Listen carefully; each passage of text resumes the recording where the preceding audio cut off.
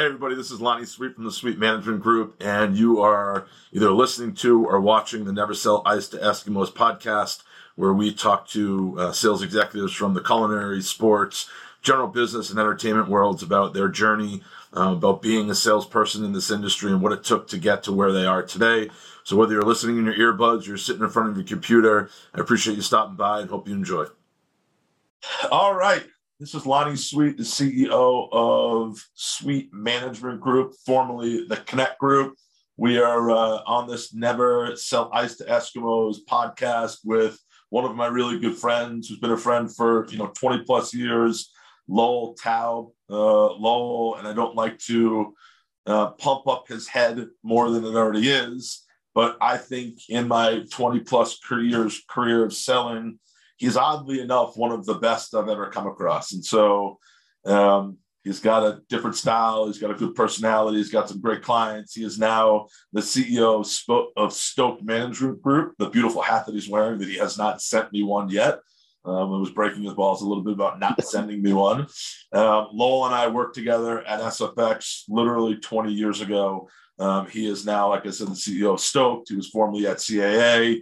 He is a player, talent, agent, amazing clients over the years. Nyjah Houston, Chloe Kim right now, a whole bunch of action sports, a whole bunch of Summer Olympians, Bodie Miller. What's up, dude? Did I do a good job? How's it going? Yeah, I just realized, as you said it, Sweet Management Group and Stoked Management Group were both SMGs. They are both SMGs. So you don't go by SMG, though, do you? Because I'm going to have to see. I mostly go by Stoked. Like, the full name is Stoked Management Group, but we kind of say, hey, your client is Stoked. And so we kind of abbreviate it down to Stoked. So I was going to go with a Sweet Agency. And the reason I was going to go with a Sweet Agency is when I wanted the client to be like, hey, who are you represented by? They wanted them to say, oh, I'm represented by a Sweet Agency. Like, oh, that's a dope agency or something like that. You pick the right way. Yeah, I think Sweet it was a little bit too cheesy. Too cheesy. Anyway, bud, I appreciate you. Before we kind of get into a little bit back and forth, can you just do a quick little 2 minutes, a little bit more on kind of your career path, what you're doing today, and maybe end it off with like, how did you get into sales and kind of what do you love about what you're doing right now? Yeah, sure. I'll try to run through how I got here. So I finished Cornell in '96. I thought I wanted to be a sportscaster. So I had my own public access show, Sports World with Lowell Taub on Channel 13. I would love nothing more in the world to listen to that right now. There are VHS tapes. VHS tapes exist. I got to digitize those, actually. So I finished college. And my first job was representing sportscasters. And honestly, in my 22-year-old mind, I was like, oh, well, I'll meet everyone at ESPN and I'll tell them what I really want is to be a sportscaster and they'll give me a job. And, I never in my mind's eye did I want to be an agent. Like, it just kind of didn't cross my mind. I wanted to be talent, which is kind of ironic now. But I love talking about sports. And so I did that job for about 2 years, from 96 to 98, with a guy who's still a mentor and a friend in my life, Steve Hers at If Management. And I learned a couple things. First of all, to be an entry-level sportscaster, you kind of had to go to the middle of nowhere and make very, very little money for a number of years and kind of bounce around from a small market TV station in Iowa to a small market TV station in Louisiana. And I didn't really want to leave the city. I was having fun in Manhattan. All my friends were in Manhattan. And I kind of realized that I had a decent knack for representing people and the art of the deal and speaking, on people's behalf. And it was fun. I remember very vividly this one guy, I think he was working in Savannah, Georgia and making 30 grand. And we moved him to Santa Fe, New Mexico for 85 grand. He called crying how he changed his life. And it was just a very gratifying feeling to close deals and make people money.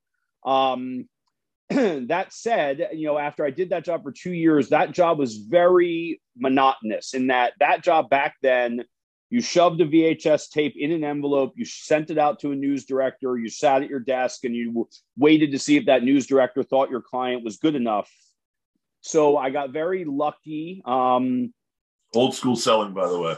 Those back in Yeah. the day were like, we had Russ on last week, and I remember Russ vividly when I started, like phone and fax, or mail and fax. You would mail it, and then you have to fax it. So like old school days. Yeah. Yeah. Well, people Great. who are going to watch this don't even know what VHS tapes I are. know.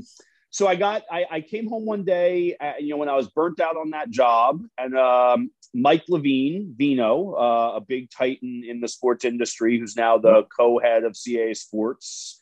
He was a senior at Cornell when I was a freshman. So in 98, now I'm 24 and he's 27, and he's killing it at what was called the Marquee Group. And he gave me a shot at entry-level athlete marketing. So I actually took a pay cut. And rather than try to get, a sportscaster a job at ESPN, now I was trying to get athletes their Gatorade deal, their Nike deal, Right. their Visa deal, however they can make money off the field. And that just suited me really well. I loved SFX, or excuse me. So the Marquee Group was acquired a year later by a company called SFX Sports. A guy named Bob Sillerman, a billionaire, rolled up a number of sports agencies: David Falk's agency, Arn Tellum's agency, the Hendricks Brothers agency, the Marquee Group, ProServe, and probably 3 or 4 or 5 others. And that's where you and I met, Lonnie. So I was at SFX. Yep, I was at SFX from 98 to 05. Really, the job wasn't all that different in 98 as it is today. I mean, maybe I'm more senior at it and I'm more experienced at it. And then I was doing $5,000 deals, and now I'm trying to do $5 billion deals. But at the end of the day, I was trying to find brands to pay athletes money to endorse their brand and their products. So had a great run at SFX, promoted a number of times. SFX kind of fell apart in 05. When Clear Channel spun off what is today called Live Nation, the big ticketing entity. They kind of stepped away from their sports group, and there was a very rare moment in time where in 2005, I'm 31 years old, and they said, hey, if you want to do this, you can have this business. Take all of your 11 clients, take most of the revenue, and you can go do it yourself. So I'm 31 years old, and I opened GFHF Marketing and Management, one of the all-time great company names in the history of the industry that what it stand for again? All of my friends still make fun of me for and don't know the order of the initials. But it's Bodie Miller had written a book called Be Good, Go Fast, and Have Fun, like as a life mantra. And I took the Go Fast and Have Fun and made it GFHF. Really terrible. Ahead of my time in naming companies. Terrible. GF, it would not have fit as well on a hat. Go fast, have fun. I was just looking at your bio, and I was looking at your bio before we got on here, and I saw that, and it made me laugh, actually. Yeah. So from 05 to 07, from the age of 31 to 33, I had my own boutique sports marketing agency. I often kind of say, I didn't even know what I didn't know, but I was young and self-confident, and I had a revenue stream, and it was a pay raise, even being on my own and calling my own shots. And had a guy named Tom Yaps working for me, who's now, one of the most reputable action sports agents in the business at Evolution. Yep. Then I had Zach Nadler working for me, who's now over at Vayner Sports, running their speakers division. And then, kind of giving everyone listening to us, a little bit about the way, everything connects and never burn a bridge. Well, I'll tell you 2 things. So when I had that company, I rented office space from my first boss, Steve Hers. So the guy that I quit on in 98, rolled out the red carpet and let me sublet office space from him from 05 to 07, which was fantastically generous. Corner of 53rd and 7th. Yep, I remember it. I think we were at right. Right near Carnegie Deli. Yep. But then also in terms of connectivity, Mike Levine, who was the guy in the story who had hired me in 98. So now it's 07. I'm 33. Vino's 36, which is crazy to say out loud how young we were. But CAA had just handed Vino the keys to their sports department, him and Howie Newchow, these 2 36-year-olds, and said, we want to bet on you young bucks to build us a $1 billion, sports agency, with the power of the CAA initials and brand. and checkbook. And Vino and I had a breakfast that wasn't even a breakfast for me to get a job. I was very happy running my own agency at 33. But Vino, who's an excellent salesman, kind of said, "Yeah, you have a cute little thing over there. Like you're going to roll that into this. Like you're done with that, Right. And I actually said no. I said and he came back with a second offer, which was not very much stronger than the first offer, but he's very persuasive. And to be fair to Vino, I wanted to hitch my wagon to his star. Like I knew Vino was an absolute, stud in the industry, and he will go down as one of the greatest all-time sports marketing agents and executives in the history of our industry. And then I spent 13 years there, with Vino and Howie Newchow and Paul Danforth and Lloyd Fisher and everybody else. And so I was there from 07 to 20. Leading the sports endorsements division. So again, same job as since 98, getting your shampoo deal and your car deal and your credit card deal and your headphone deal and your shoe deal. CA had an incredible roster of clients. While I was there, it's Derek Jeter in baseball, and it's Sidney Crosby in hockey, and it's Cristiano Ronaldo in soccer, and it's Novak Djokovic in tennis. And I was Shaun White's personal agent from 2010 to 2017. And whereas I really came in as the guy who was trying to lead all of the sports endorsements, as I look back and tell the story now, when I signed Shaun White in 2010, he was such a planet with a gravitational pull and took so much of my time that I really started to riff off of that and focus on this action sports and individual sports and Olympic world. Right. So Shaun White opened the door to Nyjah Huston, who's the best skateboarder in the world, and opened the door to Chloe Kim, who's now the new Shaun White and the best snowboarder in the world. For better or for worse, I represented Patrick Reed for 2 years from 2016 to 18, which is its own podcast. But I was there for the green jacket as kind of a career accomplishment. And as a golf, you see, I'm in my Masters shirt. So I'm a golf nerd. And to represent the Masters champion in April of 2018 and to get that hug on national television on the 18th green was, a career highlight.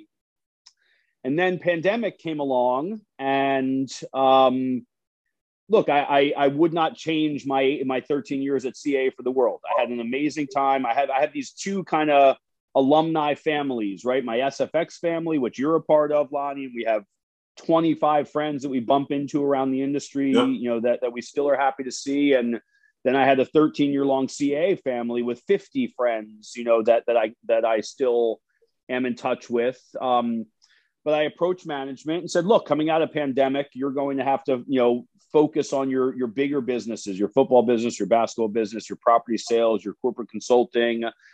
And I will sing Vino and Paul and Howie's praises, and this is a rare kind of reverse Jerry Maguire, who's coming with me goldfish moment, where I made them a proposal on a Monday, and 11 days later, on the following Friday, I had an executed separation agreement, no bloodshed, no lawsuits. And they handed me, 18 clients, and Stoked Management Group was born overnight on August 15th of 2020 during the pandemic, where I took my entire client roster. And I will say, and it's a humbling moment, and also, I guess, a little bit, self-confident moment. I mean, they always talk about, is it the agent or the agency?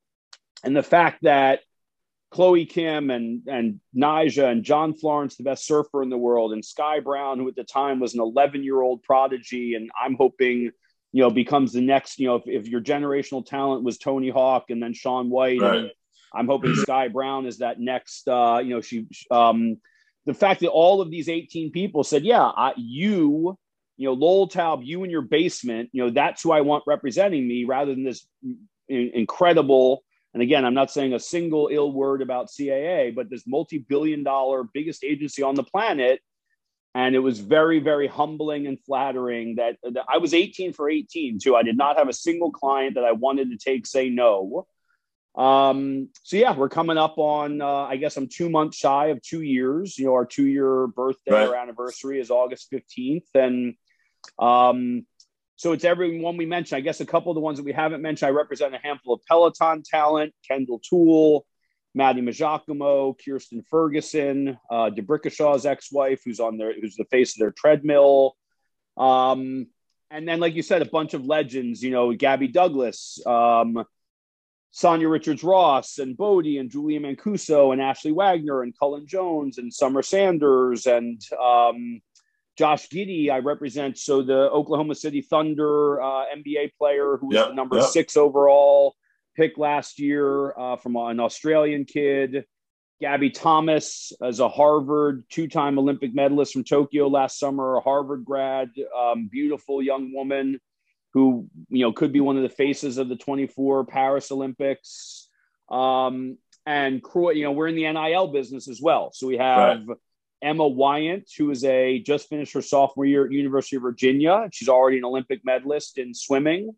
And we just signed Croy Bethune, who's going to lead the USC women's soccer team here as a captain in her senior year, and then hopefully on to the NWSL draft and on to the national team. So I think you asked for 2 minutes. That was probably 10. So that was about as short-winded as I can do it.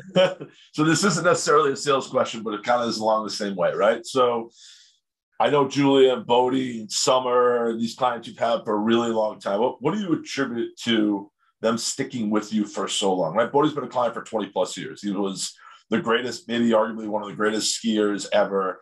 And I know you guys have a very personal relationship, but I don't think it's fair just to say, well, you guys are great friends. You became great friends, right? You didn't start off as great friends. You grew into this really awesome relationship.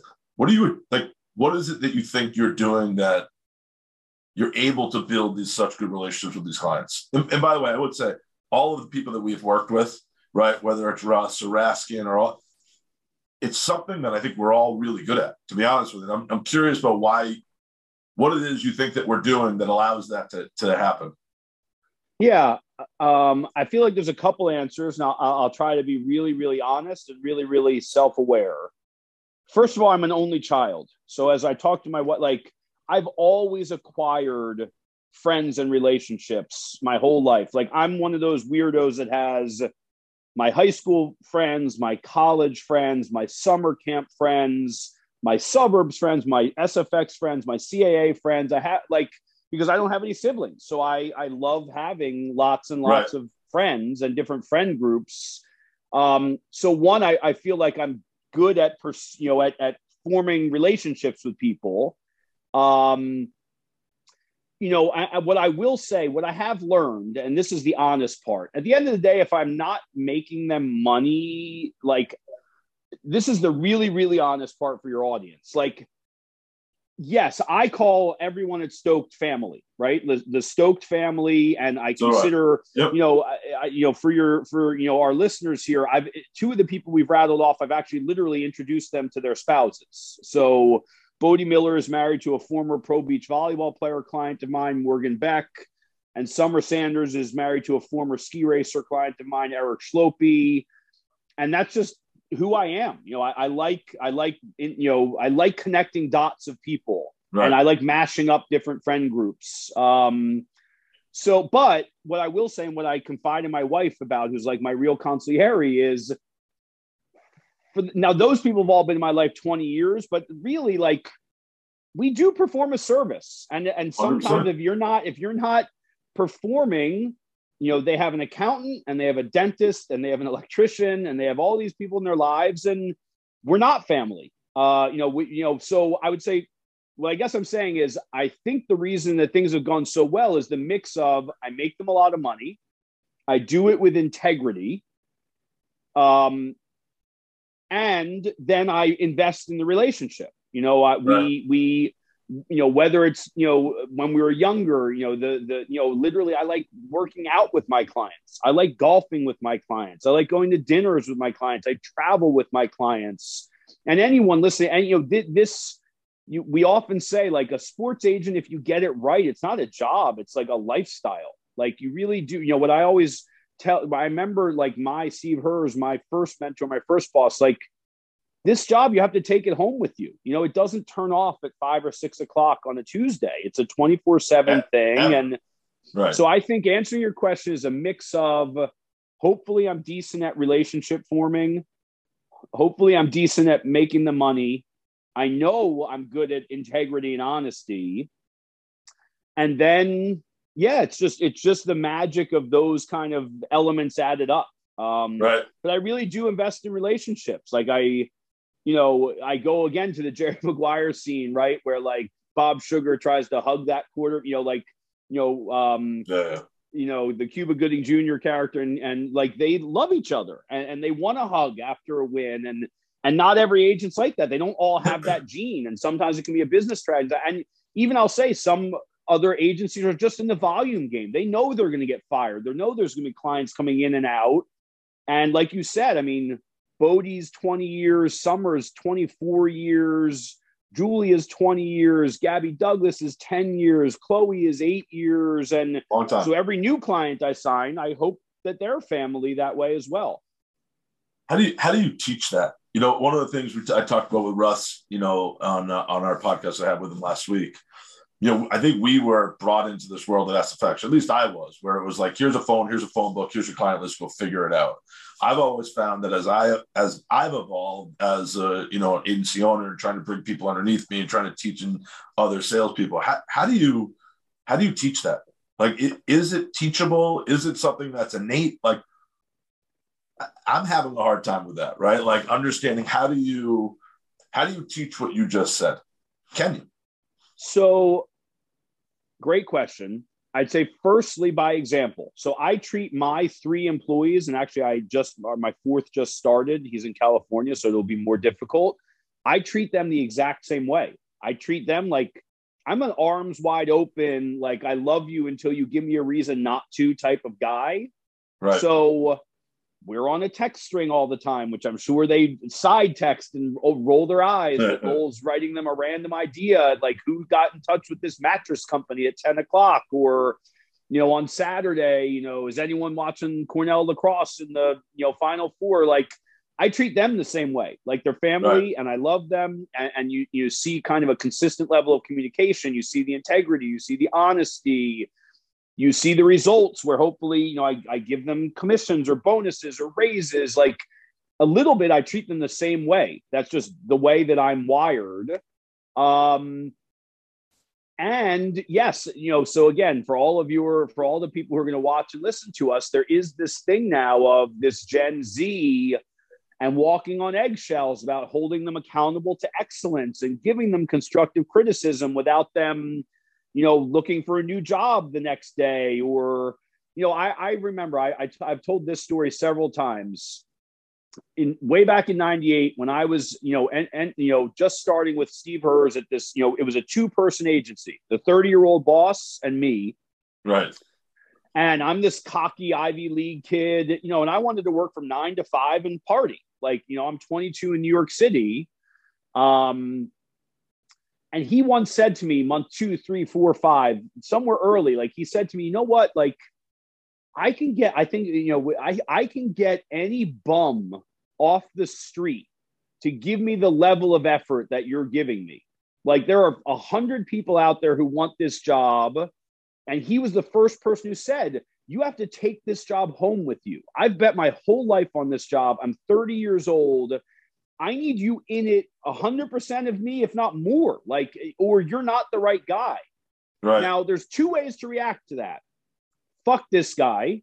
I'm out of here.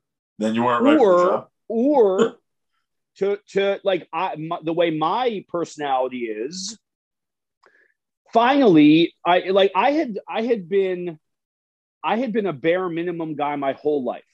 Meaning I knew I kind of had a good memory so I could get through school and I got A's instead of A pluses, and I got into Cornell and didn't really work hard at Cornell, and then got this job handed to me. And finally somebody said like, hey, like this isn't how you get through life at B minus B, B plus, A minus effort. You fucking like, if you're going to excel in life, you have to come with your maximum effort. And that changed my life. That day that he said any bum off the street could do better than I could. But my point is, if I said that same thing to a 23-year-old now, I don't know, you know, with you know, this, you know, what we talk about, the participation trophy generation and the Let hurt me ask you though, feelings. if they And walked out, I don't, yeah. if they reacted bad to that statement and walked out, well, then they're not right. In my mind, they're not right. Yes, right. Everyone, look, everyone likes to be liked. I wouldn't want anyone to walk out and be like, that guy's a jerk. But, hell, I'm 48 now. I got to be comfortable in my own skin. And here's what I know. Here's what also makes me feel good, Lonnie. So at CAA, I think it's fair to say that I had a reputation of being a tough boss. Like there's you get an assistant there who's on your desk and you train them for 2 or 3 years. I think it's fair to say that I'm more difficult than my best buddy Lloyd Fisher is, who's a happy-go-lucky guy. I'm just more intense during the workouts. You're a stranger, dude. But every one of those assistants, every one of them is in my life today. Right. One of them came to work for me. So I helped him get a job at UEG as a talent buyer because he hit a glass ceiling at CAA. He left UEG for a pay cut to work for me personally and my 3-month-old agency, but Tommy Barnett, I was at his wedding, and Liz Moss is one of my dearest friends, and Mina Coate at the USOPC is a friend, and Kosi Egbuda, at Sony. So I think they all look back and be like I feel of Steve. When I tell the story of Steve said to me, any bum off the street can do better, I think they look back and say, he was always rational and level-headed, and he wasn't a screamer and a cursor. He just expected excellence. He wanted excellence from himself, and he wanted excellence from us. So this is you asked me like, how do we train our people to be as good at as hopefully we are and maintain these relationships? And I think it's by being very fair, but expecting excellence and holding them accountable. And look, I'll say, without saying any of my 3, I've had 3 employees now for a various amount of time, up to 22 months. It's been a bumpy road. Like they weren't all, but, I think all 3 of them have really found their lane and have really gotten their feet under them and have really just seen like, oh, he's a psycho and he was working all the time, but he's fair. He's not a loony bin who's flying off the handle or making like, everything has a clear line of sight of, me being a rational person demanding excellence from them, because that's what our clients deserve. And that's what I want Stoked Management to stand for, being best in class at what we do and doing it with integrity rather than, what you and me and our generation worries that this whole Gen Z just kind of phoning it in and always looking for the next job. And, and life happiness is so important that like maybe the job would stop at 5:30 every day. And yeah, that's just not the nature of Stoked Management Group. Yeah, I think there's so much to unravel there. We don't have enough time, right? I think the idea that you got a lot of these younger kids that are not working in an environment like we worked in. I feel very fortunate and grateful to have worked in the environments that I have worked in. That ISI office, right? The SFX office, right? The IMG office, being able to be around people that were different than me, just to be able to walk out of my office and down the hall and spend time with Worcester or Peter Levy or Sam Budo or Michael Brown or whoever it may be in our office, whether it's you or Raskin or anybody, whoever is, Lloyd and Jimmy Murray and all those guys, to be able to spend time with them and just be able to either get away from it, throw the football in the hallway, talk about ideas. I'm super grateful for it, right? You threw a tight spiral, man. Yeah, I still do, by the way. If I'm being honest, I have it right here still, right? So I'm still got the ball.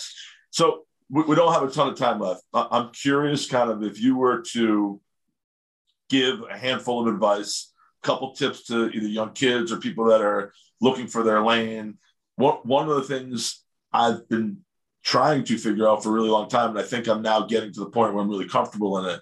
I really believe that everybody has a certain sales style. I think for a long time, I tried to really, truly emulate other people and learn from them. And I forced myself to be certain things, right? I am very much a hard sales guy. Always have been. That's my I'm not. Right? But I've been in rooms where some of the best people I've ever sold with are not.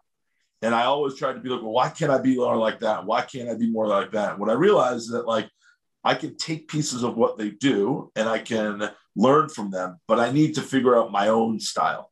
like the way that makes me the best version of myself to go sell. It's never going to be a soft sales guy. I've done better listening, and I've done better not shoving shit down people's throats, and I've done better being a solutions provider, but I'm still a hard sales guy. So I guess my question to you is like, how did you figure out your style? And like, what's a couple pieces of advice you would give for young kids or people along the trail just to kind of, help them in their journey?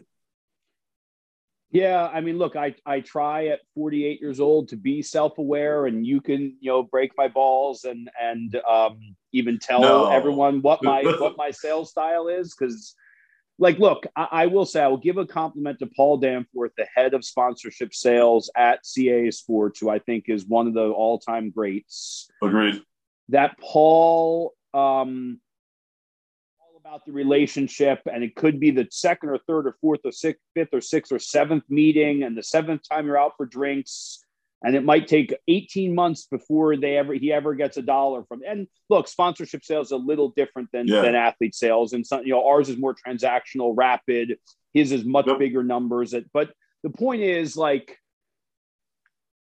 style is, I'm going to become. I'll just kind of become best friend, everyone's best buddy. And then at some point it will make sense. He'll have something great to sell them, and they've become buddies in the trenches, and they'll figure it out. And he's fair and smart and fun. I mean, gosh, my style, I in my mind, I try to be that. I'm trying to be friends first or friends second. I love a party as much as any guy, and so many of my buyers I've had epic nights with at Olympics and X Games and NBA All-Stars and ESPY Awards and in the city as we were growing up. I guess, I still have something. I'm still trying to close business. I'm trying to close deals. I'm trying to get my clients new deals and new money. I don't know. I think if you asked all of the people that transact with me, it'd be a mix of he's got a great client list. So anytime we call him, we know he's going to have a great option. He's not going to have a B minus, C plus. And I think they probably also respect that. I guess what I'm saying is I've now done some talent buying at Stoke Management Group. We also have a talent advisory practice. So I represent 5 brands. So now I'm getting to transact on the buy side with my competitors. So to see some of them, they're not as good as you think they are. Well, some of them are horrible. I mean, to see some of the mistakes made in terms of pricing somebody at $175,000 that should be $75,000. So just right away you're turned off and they're wasting. Or the thing that I always scratch my head the most about is I'll send an email being like, I am trying to give you and your client money, and they won't respond for 2 weeks. And I'm like, what? So I think the buyers would be like, look, he's a nut job in terms of he's so detail oriented and he writes emails with 17 bullet points in them, but he's smart and he's fair and he's got integrity and he's not going to fuck us over. His clients are going to do what they say they're going to, right? That's the other thing. I hold my clients accountable, right? 100%. There are agents that they do a deal for, and you owe 10 social media posts, and 11 months go by and the client's done 2 social media posts and the brand complains. They're like, they throw up their hand. Like, I think that brands know they're going to get the deliverables that they're due, that things are going to run smoothly. I mean, these are the ways that you get repeat business. I don't know what my style is. I mean, I like to think that I get 98 cents of every dollar that a brand is willing to spend.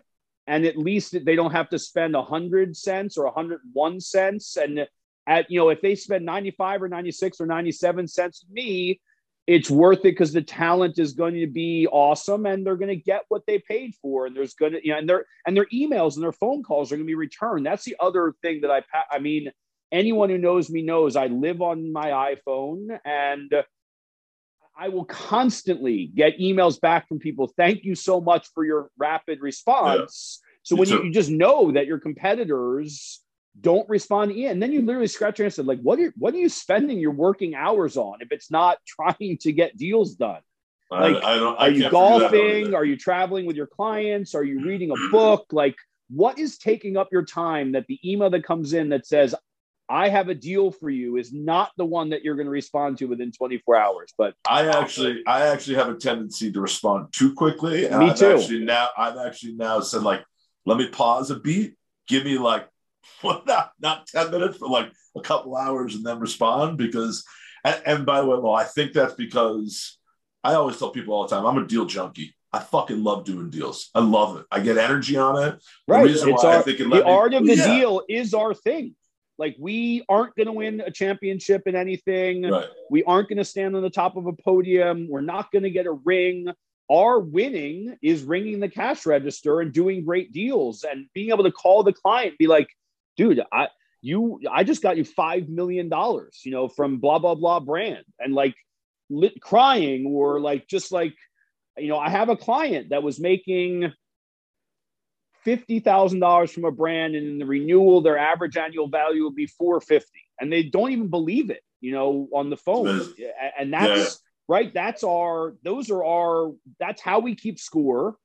And that's, I agree with you. Like Deal Junkie, you said, like the art of the deal and getting shit done.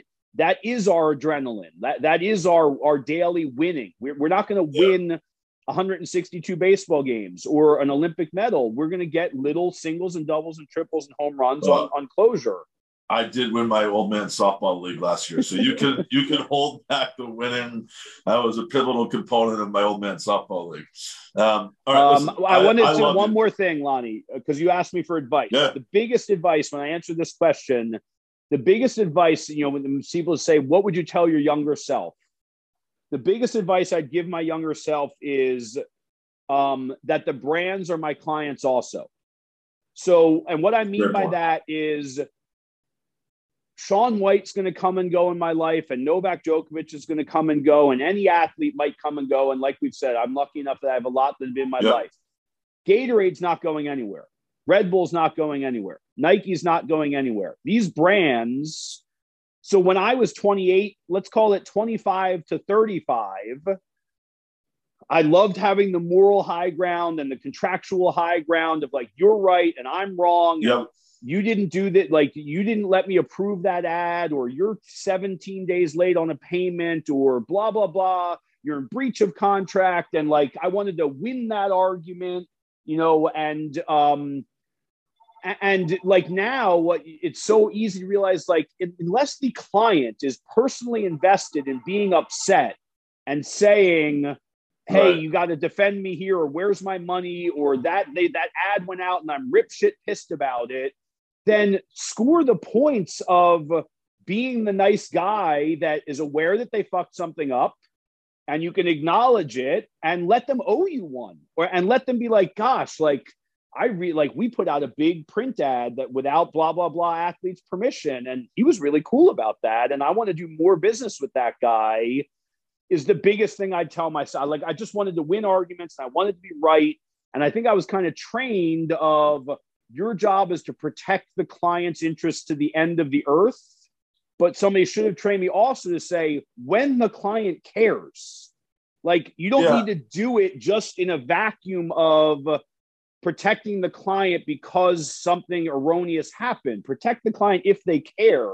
So that would be the biggest advice that I would give my younger self. Like, nurture your brand side relationships and your agency side relationships as much as you're nurturing your talent relationships. I think it's about winning wins, right? Everybody always says, let's do a win-win partnership. The reality is most people think win-lose. I win, you lose. It's not, they don't have to be mutually exclusive of one another.